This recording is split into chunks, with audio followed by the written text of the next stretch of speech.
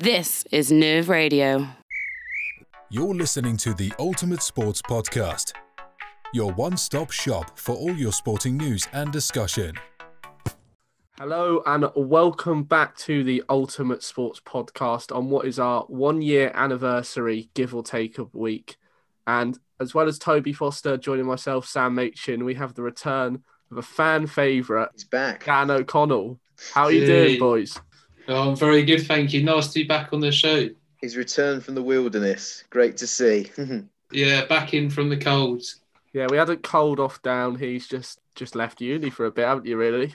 Yeah, taking a year out, I think it was the best option for me at the time. But this podcast, I'm back and I'm ready to get the show on the road again. And we're going to see a return of your segment, highly anticipated, hugely appreciated.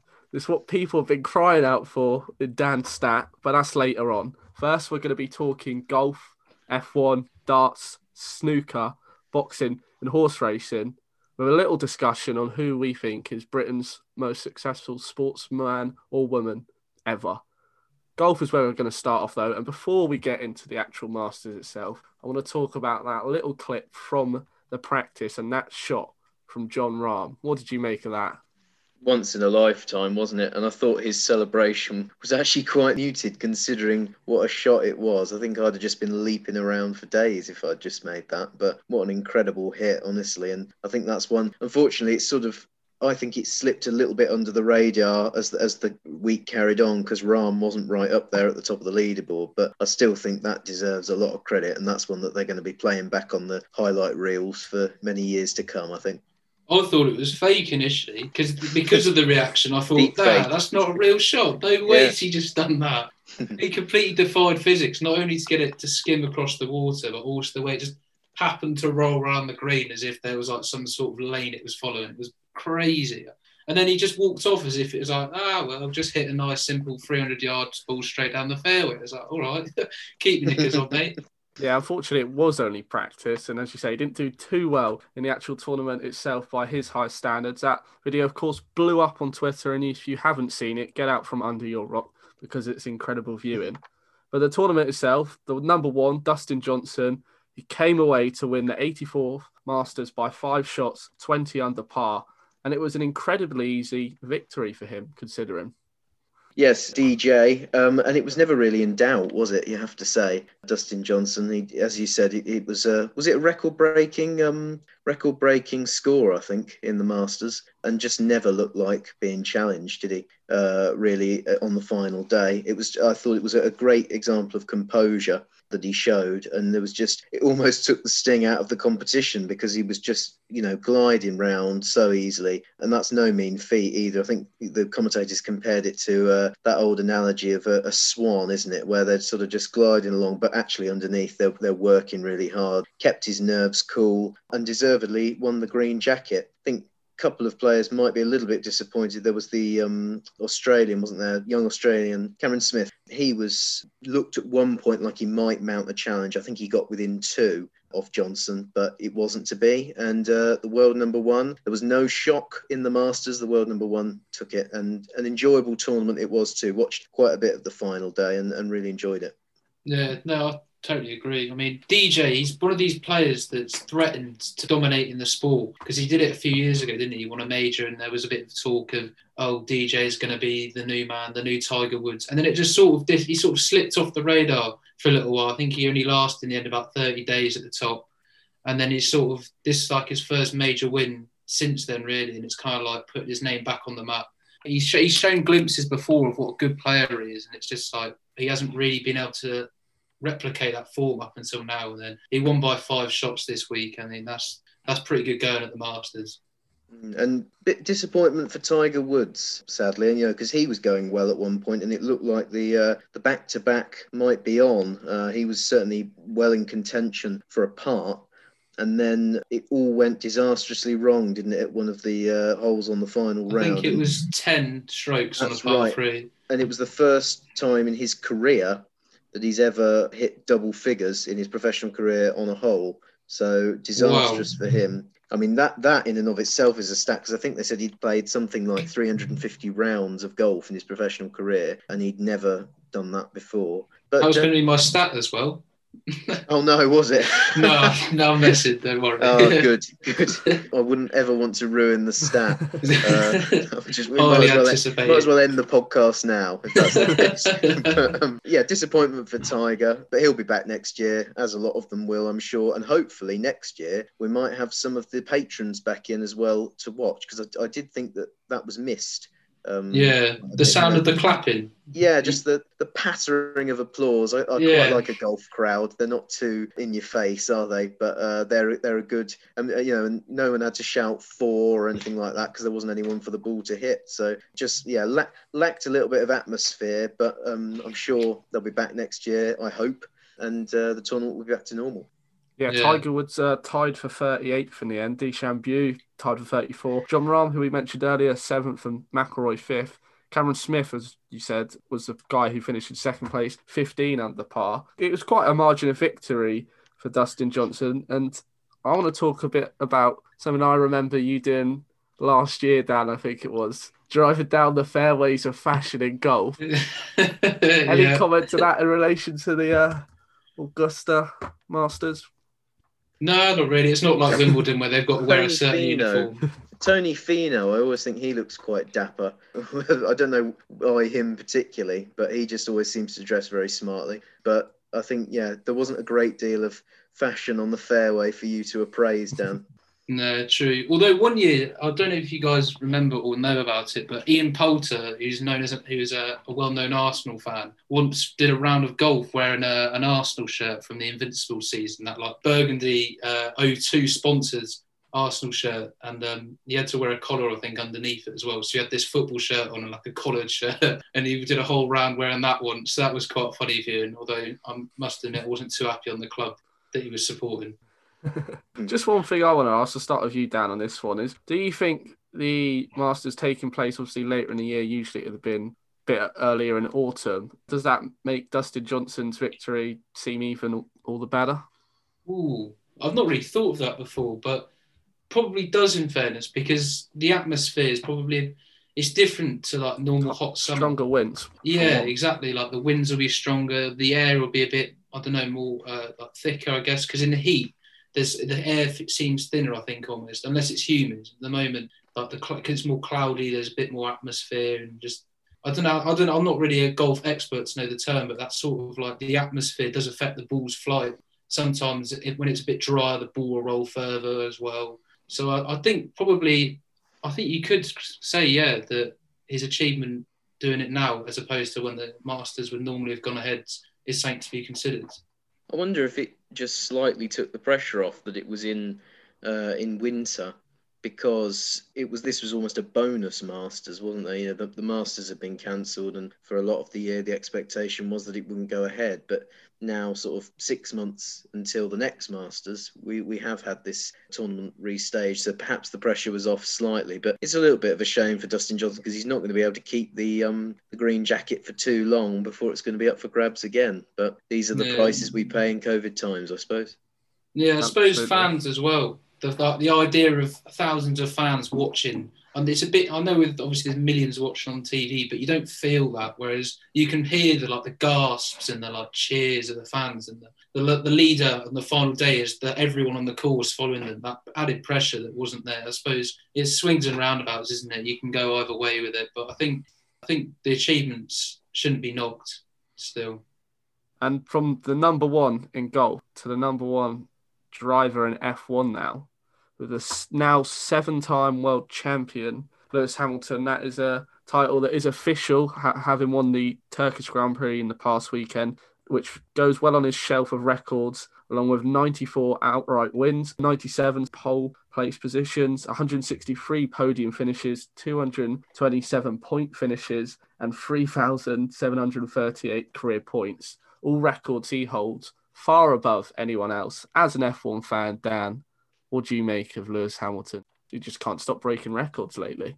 Yeah, no, I mean, he is an absolutely phenomenal driver, my favourite, partly because obviously I'm British, but also because he's just an exciting driver to watch. And I've seen from when he first joined in 07, this like raw, untapped talent. Just had never seen someone so, I don't know, just they were just a bit of a maverick, really. He was just so crazy, and he'd make moves that just shouldn't be happening. And he just and over the years, his first few years, he'd be hit crashing like in 07 China when he crashed into the pit lane. It's just things like that where, because he didn't have the nous, he wasn't getting the results that backed up his raw talent, his raw speed. But as the years have gone on, he's matured and he's just become this unstoppable machine, really. And Turkey was just the perfect example of him learning from previous lessons through his maturity. I mean, the second to last lap, he could have come in the pits for a safety stop, as it was called, but he chose not to because of what happened in China in 07, where it was a little bit damp, it was on old intermediate tyres, and they became almost slicks. And to go in a soaking wet pit lane, he was like on an ice rink and could have easily crashed, and that would have been it, the race was over. And although he would have won the title, it still would have been overshadowed somewhat when he could have won the race. And I mean, look how he's won it.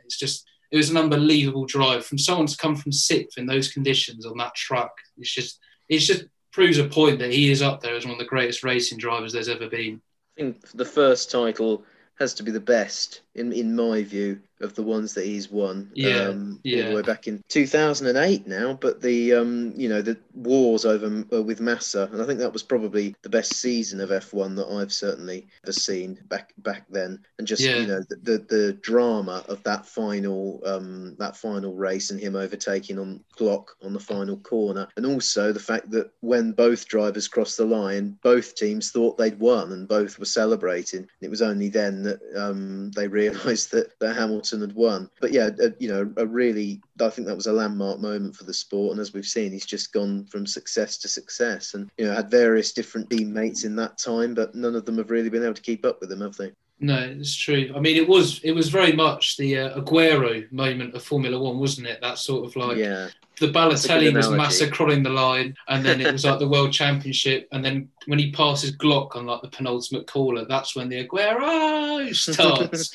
and the O finishes as he crosses the line, and he's become world champion. And it was like, by far, that was the most thrilling season I've ever seen in my life, and I probably don't think it'll be matched, because it was just whole year's effort has come down to two corners on the mixed conditions. It's crazy. And it was the competitivity, wasn't it, as well, of the cars, and the fact that it was a genuine competition between Ferrari and McLaren, I should say. There wasn't the gulf in class between them. And, to have those two drivers in the Ferraris, in Raikkonen, who was the reigning world champion, and Massa, the fact that he managed to compete with both of them and beat both of them was testament to, as you said, Dan, his raw talent. And I think obviously since then, he's a lot of the time he has had the benefit of the better car since, but he earned that in that 2008 season.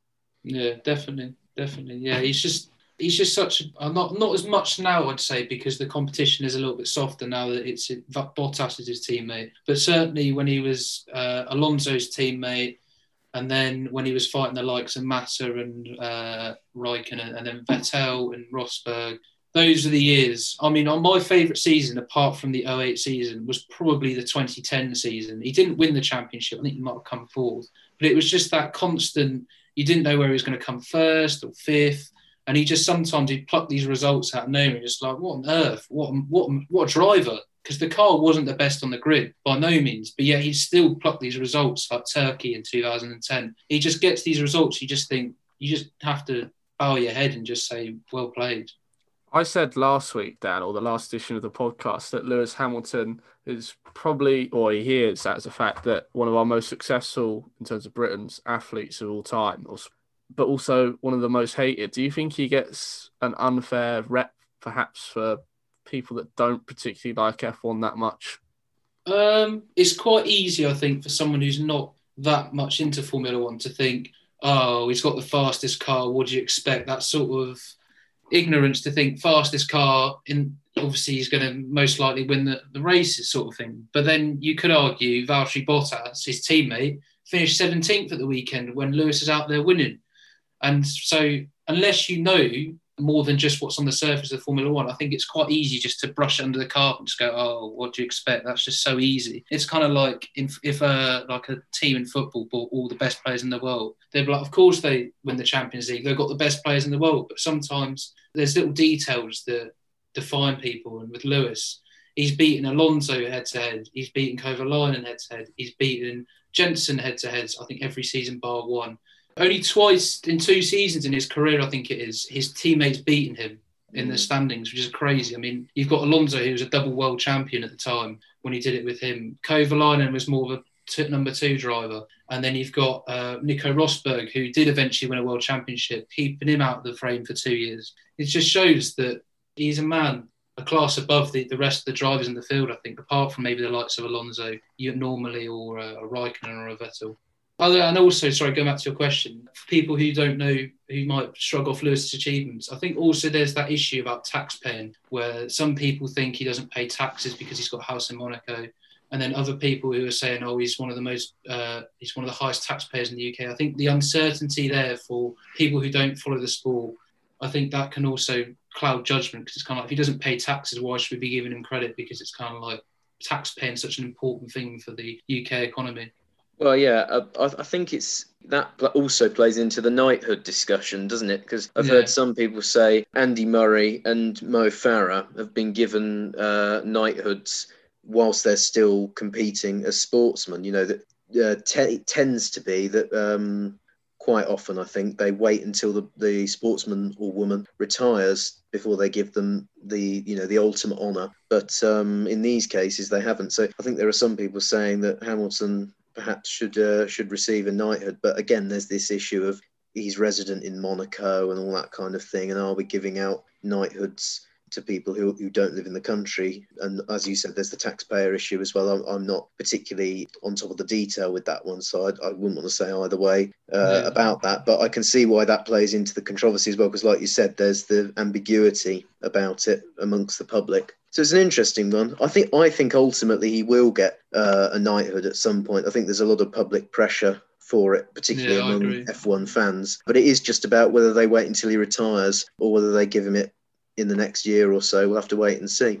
Yeah, no, I agree. Yeah, I mean, he certainly draws plenty of criticisms from his personality and some of the choices that he makes and some of the quotes he comes out with, really. And I think that's where it kind of stems from, this almost disdain in some parts of social media for him. Sometimes I think that, but then sometimes I think you look at some of the other people that were given knighthoods, not necessarily sports people, but certain people in business and entertainment. And I think their characters, in some cases, are not necessarily squeaky clean. So I think if you want to sort of pick fault with people, I'm not sure how high the standard is anymore in terms of your character to get a knighthood. Well, Nick Clegg's got a knighthood, so that throws the whole thing into question, if you ask me. And we've got to admit, everyone makes mistakes, and perhaps in today's world, it's too unapologetic about it and unforgiving when it should be. And mistakes he has made aren't that great. He's just come out with some controversial stuff about being vegan when he's driving an F1 car. Or there's some, obviously the tax scandal doesn't help. Who knows? No. We might have Sir Ronnie O'Sullivan before long if the benchmark is lowered. Potentially. I mean, I expect Lewis to be knighted. We had, obviously, Sir Ian Sterling Moss and Jackie Stewart, both obviously famous racing drivers in their field, both knighted for lesser efforts almost compared to what Hamilton's done on the track. Well, yeah. So Sterling Moss is known as the greatest man to never win a world championship, and he's knighted for it. And Lewis has won 7 and hasn't got one yet. You could argue, why is that? I was just going to link to that, Dan, because it's an interesting remark that Sam makes about it possibly being a lesser achievement to win fewer world titles. But then some people say it was harder back in those days to dominate the sport the same. So where do you stand on that? Is Lewis Hamilton the greatest of all time? Is it Michael Schumacher, or is it someone else? Well, it's hard to say, in fairness, because it's different eras. I mean, you've got to tip your hat to those back in the days of the likes of Juan Manuel Fangio, like when the cars, like you were driving for your life back then. There was no safety like there is now. You crashed, you're more likely to die than you are to survive. And it's like you're literally there with just this wooden steering wheel, and that was it pretty much, with no cover and no protection, just a pair of goggles on. And I mean, the cars back then were nothing like they were today, but the risk factor in your life was just almost like going out to war in a way. It's like you're fighting against this car all the time. And then the likes of Michael Schumacher, who's obviously won 7 world titles, he's the only man really with stats anywhere near Lewis Hamilton's. I mean, there's only one stat left I think Lewis hasn't broken of his, which is fastest laps. And that's still like 40 races.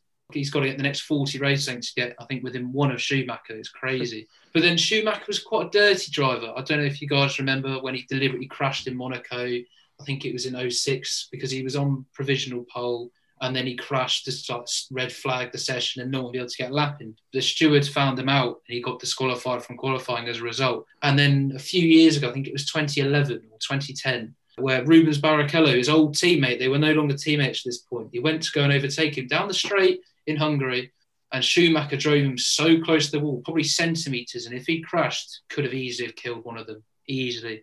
And he's quite a dirty driver for that, and that does tarnish his reputation because he was also quite, not cocky, but quite a self-confident fella as well. You could tell the way he walked around, he was quite full of himself. Could say the same about Lewis, though, admittedly. But then again, yeah, true. But I don't think Lewis... cases, is the arrogance justified?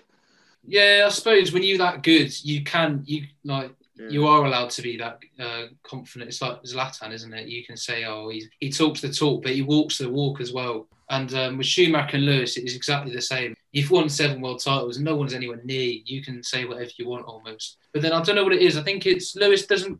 I don't think Lewis has done as much dirty driving as what Schumacher has done. Like, you don't see Lewis deliberately red flagging a session. I don't think he's stooped that low. I mean, even the likes of Ayrton Senna years and years ago and Alain Prost, they used to be dirty with their teammates. I think the dirtiest thing Lewis did to Rosberg was back up 2 drivers behind him in 2016 at Abu Dhabi because that was the only way he was going to win a world championship because Rosberg was in 2nd and Lewis needed him to be in 4th and Lewis to win the race because the points difference. So I don't know. I think you can argue, can't you? I mean, Lewis and Michael are both very good drivers and they're both very confident in their ability, but then they've earned it. It was you, Toby, that brought this to my attention of Rio Ferdinand making the claim that Lewis Hamilton is the best British sportsman or woman of all time. So that brings us on to our little kind of debate now, and you suggest this, Toby, who we think our top 5 or so are. So I've got quite a few to I should just say before you read it, Sam, he did just say sportsman, so he didn't include the women in that. So it's just a debate on the sportsman. Dan, we're going to start with yours because I've got loads to go through as potential ideas before we get down to my few. So, well, I've got 3 main ones at the moment because I've got about 3 or 4 who are just sort of on the side. I think the 3 we're all definitely going to have is Andy Murray, Mo Farah and Lewis Hamilton. I think they're the 3 standout names. And then so Steve Redgrave and Chris Froome are probably the 2 I add on to make my 5. Yeah, I've got Andy Murray, Sir Mo, who's obviously in the jungle at the moment, and the castle. Yes, sorry, the castle, I should say. Yeah, see, that's phrasing for you. I've forgotten that they're not in Australia. Yeah, Sir Mo and Lewis Hamilton, and then just a few more to add to that. Chris Hoy or Sir Chris Hoy.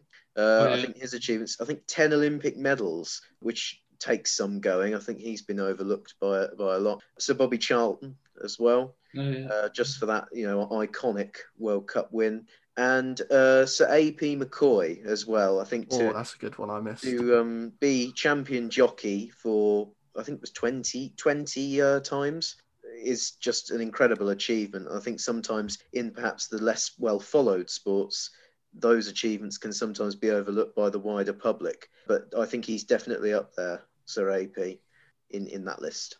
Yeah, well, the ones I've eventually gone for are Chris Hoy, Hamilton. I then couldn't decide between Sir Steve Redgrave or Bradley Wiggins, both served, of course. I've gone with Wiggins in the end, actually.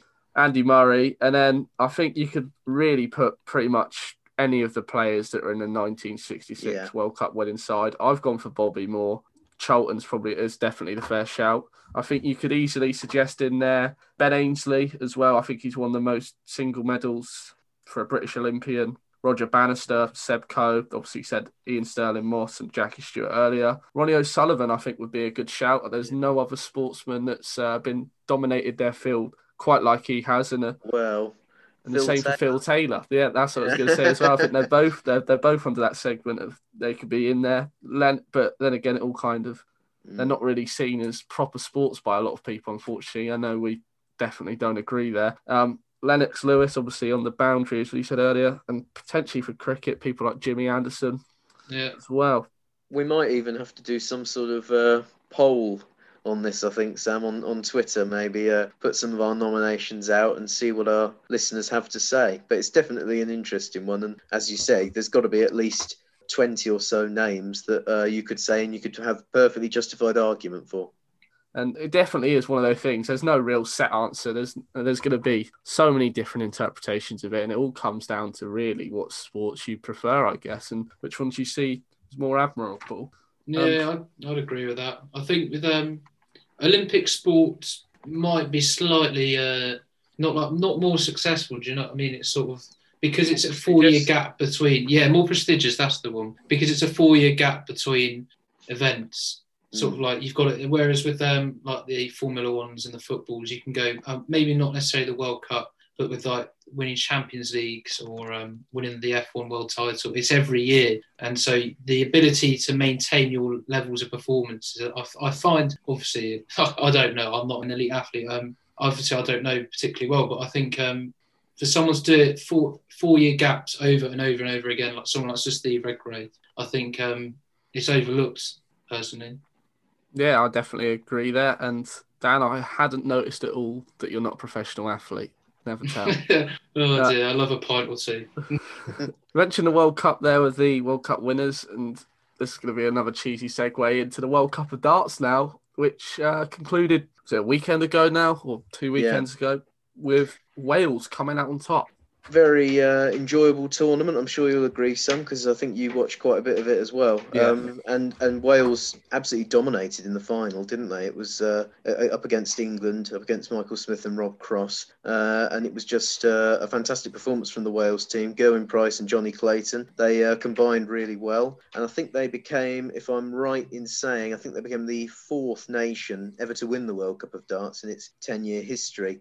England, the Netherlands and Scotland are the other 3. But some good performances all round. And I always like the World Cup because you get to see a bit of pairs darts, which we don't normally see on TV, and also some of the players that you wouldn't normally see in the TV tournaments that get their big chance to play on a big stage from some of the smaller nations as well. So that's always nice to see too. But wasn't to be for the Netherlands, even with Michael van Gerwen. They had a new team this year. He partnered Danny Noppert, and I think they got to the quarter-final. Weren't able to get past that.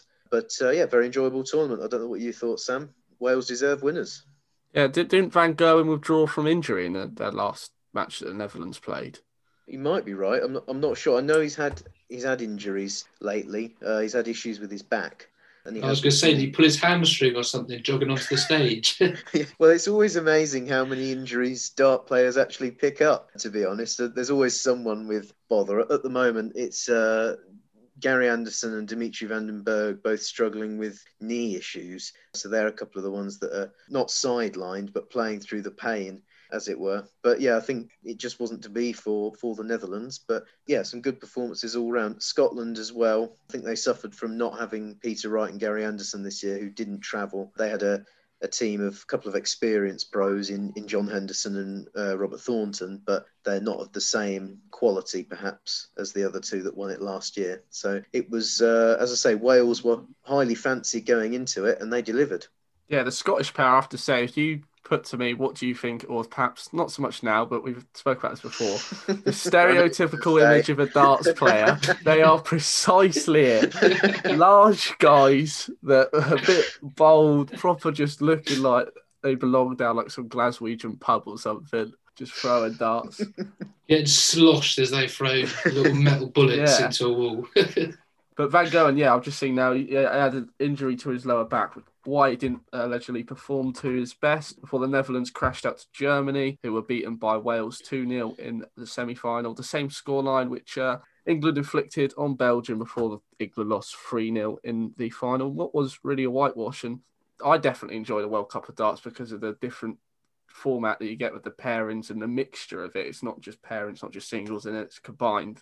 But one player who looked like he was going to start playing to some form in the World Cup before they played England was Dimitri van den Berg. And he, in the Grand Slam this week, he's really come into his own. We said before, Toby, he can be very hit or miss, but he made a new record of 114.88 of the averages record at the Grand Slam.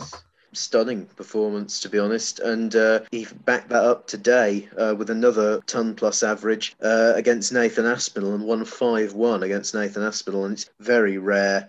Nathan Aspinall was just coming off the back of a 5-0 win against Wayne Warren. So it's very rare that Nathan Aspinall loses by a margin like that. He's world number 6 now, but just couldn't go with Dimitri's pace. And when Dimitri's on song, as we saw in the World Match Play earlier on this year, very, very difficult to beat him. He's, on song, he's one of the best in the world, and he showed that in the match play, and he's showing it in the Grand Slam. So I think he's going to be one of the hotly backed favourites going into the later stages. Just a note on the Grand Slam as well. Michael van Gerwen. We've talked a lot on this podcast about his declining form of late.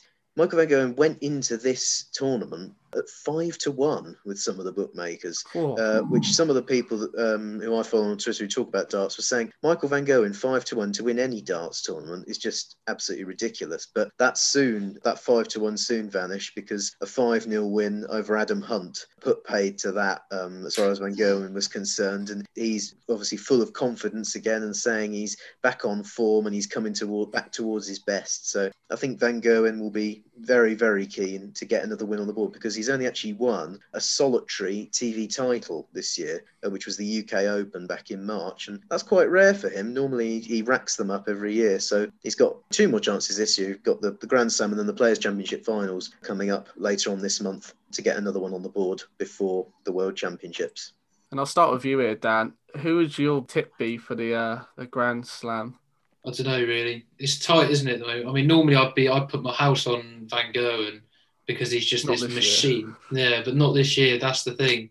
Van Gerwen Price is doing very well at the moment. Just today, Sky's commentator Stuart Pike described Gerwen Price as the best player in world darts right now, perhaps. I think I'd probably agree with that in terms of his form. Van Gerwen might have other things to say, and Peter Wright as well, because Price is currently world number 3. But he's just playing sensationally. That being said, in his opening game, he played the women's world champion, Mikuru Suzuki. And it was a very tight game, and Suzuki actually had a dart to win the match, but she missed it, and Price prevailed 5-4. So he was given a real scare in that first group stage match by Suzuki, but he has pulled through it. And I think next up he's got his Welsh compatriot Johnny Clayton group stages, so that'll be interesting. Teammates just lifted the World Cup together, and now they're going to be scrapping it out in the Grand Slam group stages, so that'll be an enjoyable one.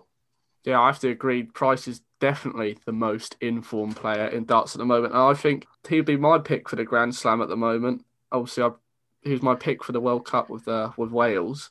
Worth just saying about Price that he has won the Grand Slam the last 2 years as well, won it 2018 and 2019. So definitely he'll be wanting to retain his title, and to do 3 in a row would be quite some achievement.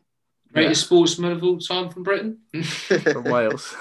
Maybe from Wales, yeah. Ryan Giggs maybe might have something to say. But yeah, definitely doing something for Welsh darts. I think the first World Darts champion ever back in 1970 was Leighton Rees, and he was a Welshman. So 50 years on from that event, perhaps it's going to be Gerwen's year.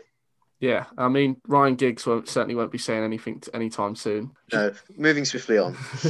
on the women's game of darts just there, I just want to touch on Lisa Ashton. She had a good performance in the first round too.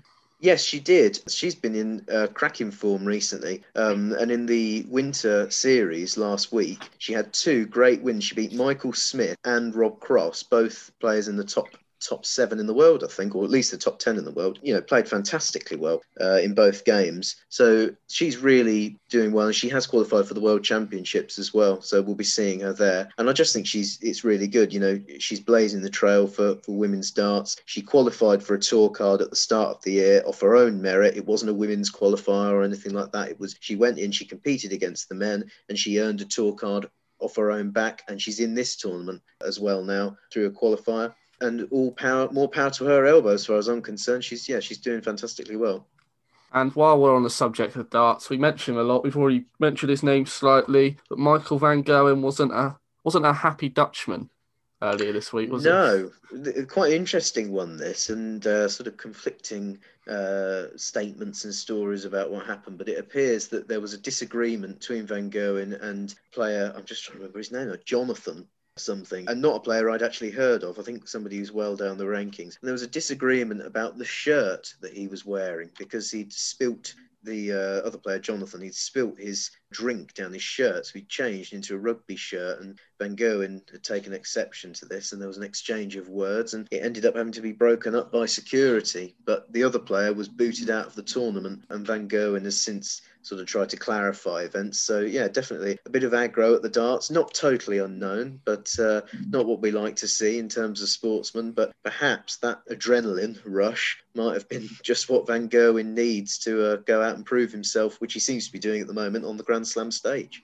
Jonathan Worsley, I've just right. searched that up. And Van Gerwen, we talk about a lot. This is a sportsman that we seem to go not one podcast without mentioning. This time, for the wrong reasons, it's Ronnie O'Sullivan for an interesting scrap that it almost turned into in the snooker. He was playing Mark Allen. He had some complaints about what Allen was doing as he was sitting down and moving around, that he was interfering with his line of sight, despite being beyond the table. And then before we actually discuss it itself, I say I really like seeing that. I'd love to see more from that from snooker and make it a bit more entertaining, and perhaps could draw in some more fans with the personalities on the show, because there are some big personalities in snooker. And other than Ronnie O'Sullivan, I don't think really many people know of any snooker players or their personality, and interesting and entertaining to watch. And a bit of passion. That's it. A bit of passion goes a long way.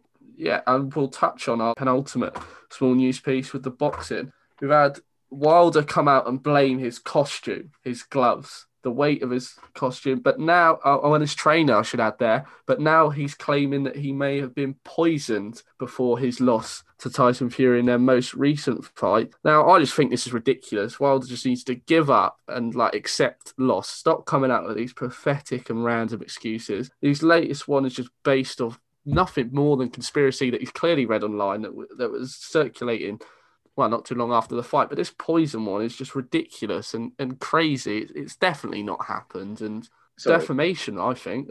There's no reason, I think Fury mentioned it, why they can't go out and sue him for some kind of defamation breach, because it's bad for the character. We have to say, with the gloves and the costume and the trainer and the poison and all the rest of it, if all these things are true, then it's a wonder he even managed to get into the ring, isn't it, in the first place? Never mind, go a number of rounds with Tyson Fury. So it's, I think, as you said, Sam, I think that the time is right to move on. I do think it's a shame that they haven't had another rematch about this and sort of confirm the trilogy. Maybe we'll see that at some point in the future, I'm not sure. But as I say, I think people just need to move on as far as this one's concerned, and there are other fights in the future for both of them. I don't know what you think, Dan.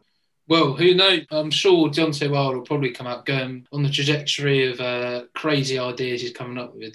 He'll say next that he was abducted by aliens and it wasn't actually him fighting in the first place, I imagine. My mind then. I was going to say, what's his next conspiracy going to be? I bet it's aliens. Well, you two love a good conspiracy, don't you? That was one of the slots on your show at one point. So maybe, conspiracy theories. We can find some more. I have to say, as much as I love conspiracies, I've not loved any of Deontay's ones.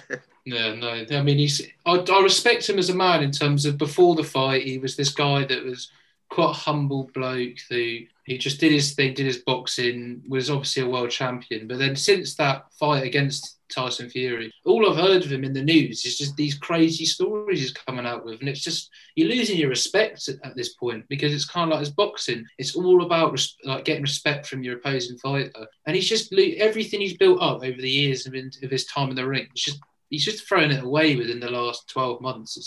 It's a shame, really. Yeah, he just needs someone to tell him to shut up and accept it and move on.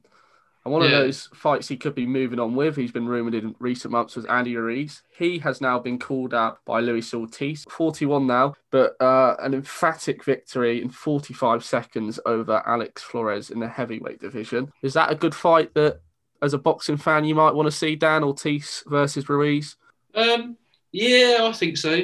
Because it's kind of like you've got Ortiz, who's got a powerful one-punch sort of technique against Andy Ruiz, who's known as sort of like a slightly smaller fighter, who's got a bit more speed about him, a bit of agility. I mean, he executed perfectly in his first fight against AJ. And if he can replicate any sort of form like that and be in good shape, then that could be a really, really interesting matchup. Because Ortiz is a bit like a Deontay Wilder in a way, in that he's got this powerful punch that he relies on so heavily. And it's just, if someone can avoid those punches like Tyson does, then it can become quite tricky for them. So it'd be interesting to see, because if Ruiz isn't fully fit in terms of he's get fat on chocolate still, then I think Ortiz might scrape that win. I mean, for me personally, I would love to see Luis Ortiz fight Alexander Povetkin. Both 41, the old dogs of boxing, and they very much have a similar style of how they go about the ring with that heavy hitting one punches. They both look exhausted in their fights. I mean, but I think that could be an interesting matchup too. Well, the Povetkin knockout of Dillian White was unbelievable.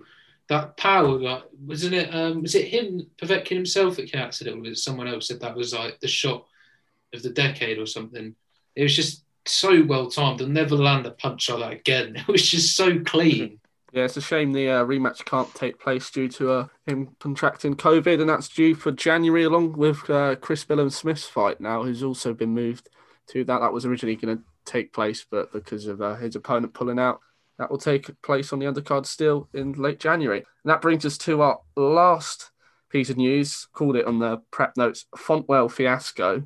Bit of chaos in the racing, at Fontwell, and this was a stewards not being very helpful to the jockeys, as it turned out, because there were, I think it was 8 horses remaining in the race at Fontwell. It was a 2-mile, 3-furlong contest at Fontwell, the mare's handicap hurdle, and a horse called Dharma Rain finished nearly last, but she actually won the race, and that was because the other 7 of the 8 horses were all disqualified. And this was because there was total confusion when racecourse staff appeared on the track with arrows and a checkered flag, which was meant to instruct the jockeys to move around to the outside of a horse that had been pulled up by its jockey and was being tended to by the medics. But 7 of the 8 jockeys thought that the arrows and the checkered flag actually meant they needed to bypass the hurdle, the next hurdle. So they all went round, and only Jack Tudor on board Dharma Rain actually realised what was going on and jumped the hurdle, which meant even though he finished 7th of the 8 finishers, he was declared the automatic winner. And well done to commentator Mark Johnson, who does some commentary for ITV as well, who actually spotted this and got it right and called it right, that Dharma Rain had won, even though she crossed the line 7th. But as it was, jockeys were pretty much outraged collectively, and it took the stewards half an hour during an inquiry to actually decide who won the race. But no action's going to be taken against the jockeys, because they realised the BHA, that's the British Horse Racing Authority, said, taking into account the poor visibility and the illusion that the chevrons have been placed in the hurdle, this gave riders cause for concern for the safety, so no penalty will be imposed on the riders, which seems fair. But just one of these bizarre ones where it's not very often you have a result card where there's only one finisher that hasn't been disqualified. So, yeah, a little bit of an odd one. Yeah, headline grabbing. Now, I mentioned this is our 1-year anniversary pod. On our inaugural episode, Toby, you joined me and Dan back then to discuss horse racing and the start of the jump season. Blimey. You love horse racing. I think it's either your favourite or second favourite sport, up there with darts. That's right. In 30 seconds, sell why you think horse racing is one of the best sports around. You've sprung this on me, haven't you? I would say it's the best sport, in my opinion, because it's one of the most unpredictable. You have the great characters of racing, both in terms of the jockeys and the horses. You know, legends are formed, really. And I just think the excitement as well, which is obviously added to by the commentary. I don't think there's anything that really beats a close finish at Cheltenham in terms of excitement, or the Grand National, where half of all British adults come together to have a bet on the national and the competitivity of it. So that's why I would say racing is, in my opinion, along with darts, the best sport. Only 5 seconds over, so I think we'll allow that. First proper segment we're going to go into. A niche sport from around the world. This one, I think it's fair to say, I think a lot of us have heard of it, but it's got some relevance this week because there was a story that broke out about it. It's the cheese rolling down Cooper's Hill near Gloucester. Incredibly... Sure, half of all your niche sports involve a hill in some regard. Something involving a hill. I just love hills. Push down a hill, or something being rolled down a hill. But this one, as you might guess, involves a cheese being rolled down the hill. Competitors from all over the world come to compete in this, and essentially they are competing for 3 to 4 kilograms of cheese. It's recently replaced by a foam replica because it come out in one year hit someone in the head and a spectator and injured them. Oh Because dear. the cheese could get up to 70 miles Shouldn't an laugh. hour. That's not funny. Health and safety. I hope they were It's a okay. little- I think they were. Cheese-sized Okay. hole in their head. How the tables are turned. But yeah, you can reach up to 70 miles per hour in speed. The competitors race down this incredibly steep hill to try and get to it. They usually end up falling and breaking limbs or pulling something. First one that was recorded in writing was in 1862, but it's been going on for far longer than that. There's not known about its origins, but it's either there's two theories. One, it was pagans, or two, it was just local tradesmen trying to make something for the town, which they said was near Gloucester. And the reason it was relevant this week was because obviously it was cancelled this year. In May it would have been, but some reason a story only broke this year that the organisers actually rolled a commemorative baby bell down the hill on May to honour what would have been. But for some reason that story Commemorative baby bell. It didn't break until it's a couple of days ago because someone that done it put it on Twitter, and Twitter, as it does, blew it up. Well, what reason do we go onto Twitter if not to watch commemorative baby bells being shut down hills? No, a baby bell even weighed in on it and saying they supported the move, although it was. This is just ridiculous. It did receive some backlash because baby bells are actually French, not English. Imagine actually having backlash for something like that. Unbelievable. Cheese rolling controversy. At least it's not a foam replica this time, though. No. They might have to get VAR to intervene with that decision, no roll. Well, Dan, we'll go into a segment we brought back just because you're on the podcast. When you're not here, this is what they've all been waiting for. All the listeners, they've been listening for an hour now, and they've just been waiting to hear Dan's stat of the week. So let me say it. Dan, what's your stat? Right, I've gone with a tennis-related stat today, and we know how women's tennis is known at times for being a bit of a farce, the length of the games, right? I mean, you see like the finals of major tournaments be lasting less than an hour because it's only a best of 3 sets. Well, the fastest ever best of 5 sets match lasted just 36 minutes when William Renshaw beat John Hartley. And then the second fastest, you may have heard of this person, was Fred Perry. He beat Baron Gottfried von Kram. I do apologise if I've said the name wrong. He beat him just 4 minutes longer. It took him 40 minutes to beat him. And he beat him 6-love, 6-1, 6-1. And that was the same in the other game as well. So we can say all we want about women's tennis being this, that and the other. But look, it's possible us men can pull out a very short game ourselves. I wonder if that's a little bit to do with all the faffing around in tennis there seems to be these days. Like, I wonder if, because the examples you've just raised were sort of back from the 1930s, weren't there, and before. So maybe back in those days they just got on with it, whereas now there's all this bouncing the ball up and down for ages and rubbing your hands and looking into space for a bit and adjusting your clothing and everything, and it takes forever before they actually serve. So maybe that's got something to do with it. Well, yeah, the likes of Rafael Nadal take half a minute per point, I think. So even if they won 6-love, 6-1, 6-1, they'd still take an hour and a half. All afternoon, yeah. You're in for a treat today, listeners, because we've not got 3 segments, we've got 4, and our third one will be the sporting question. Yes. What is a penalty shootout style? Yes, and I've noticed Dan's shirt that he's wearing today, which says LA on it, and that might be particularly relevant to today's quiz because it is on MLS teams and which states they're based in. Oh, okay. I have an admission to make here about MLS. Back in the day when I was at school, there was Topps Kick was an app, and it was like a fantasy football live app. But you do it as, instead of fantasy football works, you select your team before the game week. This one, you could watch the game, take players in and out, and as they score, put them in quickly and get points. When I was a sad little kid in summer holidays, my sleeping pattern was non-existent.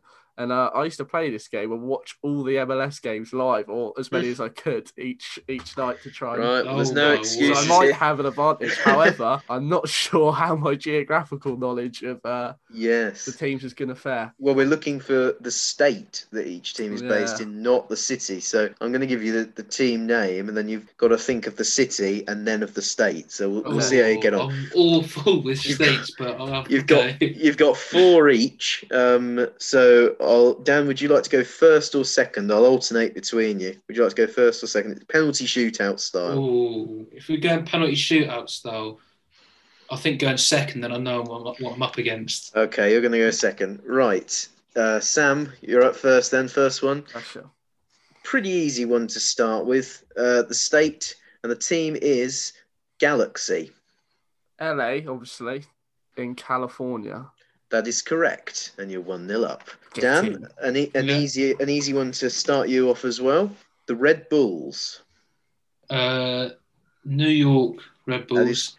It would be New York. Yes, that is correct. Well done. Get in. 1-1. 1-1. Now it gets a bit harder. Sam, the Rapids. Colorado. Where is Colorado? That's not a state itself, is it? It is a state, yes. Yeah. You're right. Yep. Nice. 2-1. And Dan, Inter.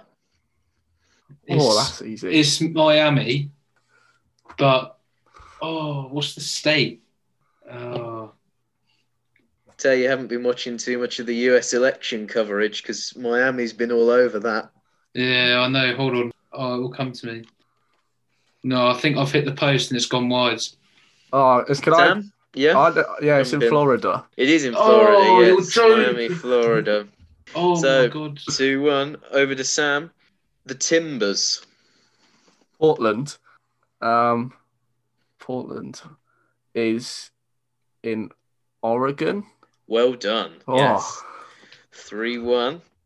So, Dan, you do need to score this one, or Sam will have won. We might just play it for pride anyway, but here we go. The Earthquakes. San Jose, but where the heck is San Jose?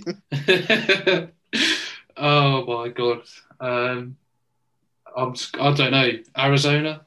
It's California. The San Jose Earthquakes. I don't know why. I thought California, but I thought we're doing one from each state. So I was like, it can't be, but obviously it is. Sam, the Fire. The Fire? Chicago Fire. Where Reading's boss Veljko Paunovic previously managed. This is for 4 out of 4, Sam. It's on the West Coast. But where? It's in... don't know. Illinois? That's just a guess. Correct. Illinois. Yes. 4 out of 4. Nicely done. And finally, Dan, the Sounders. Seattle, which is... Isn't that one of the Canadian teams? No, it's not. No. It's one. I'll give you a clue. It's one of the West. One of the West. One of the West Coast states. West Coast. It's on the border. Yeah, so narrowing it down a little bit. Oh my days! I'm actually awful states. I know all the teams. That's the thing. I know all the teams. I know the city, but I don't know the state. It's Washington. The Seattle Sound, Seattle, Washington. I was hoping you're going to say like United. I've gone DC United, and I've been able to get. There's Washington a few. Yeah, I think there's a few because there's Atlanta United as well. So I think there's a few Uniteds. But there we go. So Sam, on that occasion, the decisive winner, 4-1 in the end. So well done, Sam. You've clean sweep. Surprised myself there with my geographical knowledge. Does that make it 2-2 overall? It does. Now? 2-2 between Sam and the guests. It is now 2-2. Only out of about 10. I do apologise to the guests for letting the team down there because that was a poor performance. I wasn't fully fit. What injury did you have? I don't your know. lower back? I think it was a bruised shin. And our last segment now is our sporting highlight. And Dan, I'll let you start off as the guest. This week would probably have to be... have you seen it in the Danish league? That fella that hit the crossbar with a bicycle kick and then on the follow-up scored the volley. I think it's got to be that. That is an unbelievable goal because if at first you don't succeed, try again. Is literally right there in that clip. And I mean, I remember seeing it and thinking, oh, he's at the bar, whatever, he's probably going to score a tap in. And then I watched it in slow motion. The technique he got to still score on the rebound is incredible. I think that's got to be my sporting moment for the week. As for mine, I'm sorry if I'm stealing yours, Sam, because I haven't spoken to you about yours yet, but I'm going with John Rahm's hole-in-one at the Masters. I just think that's a terrific piece of skill, possibly the best shot I've ever seen from a golfer, and I think that's worthy of mention in the sporting highlights of the week. You know what? I was going to go for that, but I've gone for something a bit different. I don't know if you've seen it. It was this guy called Chris Nikic grabbed headlines earlier this week when he became the first person with Down syndrome to complete the Ironman. I did see at that. 21 years of age. Oh, yeah. Fantastic. In 16 hours, 46 minutes, which sounds like a long time, but not when you've got to do a 2.4K swim, 112K bike ride, and then a marathon afterwards as well. So fair play to him. Incredible. That is an incredible achievement for anyone. Well Shows done. that boundaries are there to be broken. 100%. Definitely. Dan, it's been a pleasure to have you back on the podcast. Good to have you back. I have no doubt in my mind that you will be back again with your stat. So thank you very much for coming back and joining us. No, thank you very much for having me. It's been a pleasure for myself as well. Great seeing you two again. And I'll look forward to listening to the podcast for months to come. Cheers. And of course, Toby, thanks for joining me as well. And no worries at all. Listening, we'll see you next time. Thank you for tuning into this episode. Please follow us on any streaming services you use to listen to podcasts. And follow us on social media. Twitter is @UltimateSportP and Instagram is The Ultimate Sports Podcast, so you don't miss any future sports news or guest episodes. And we'll see you next time.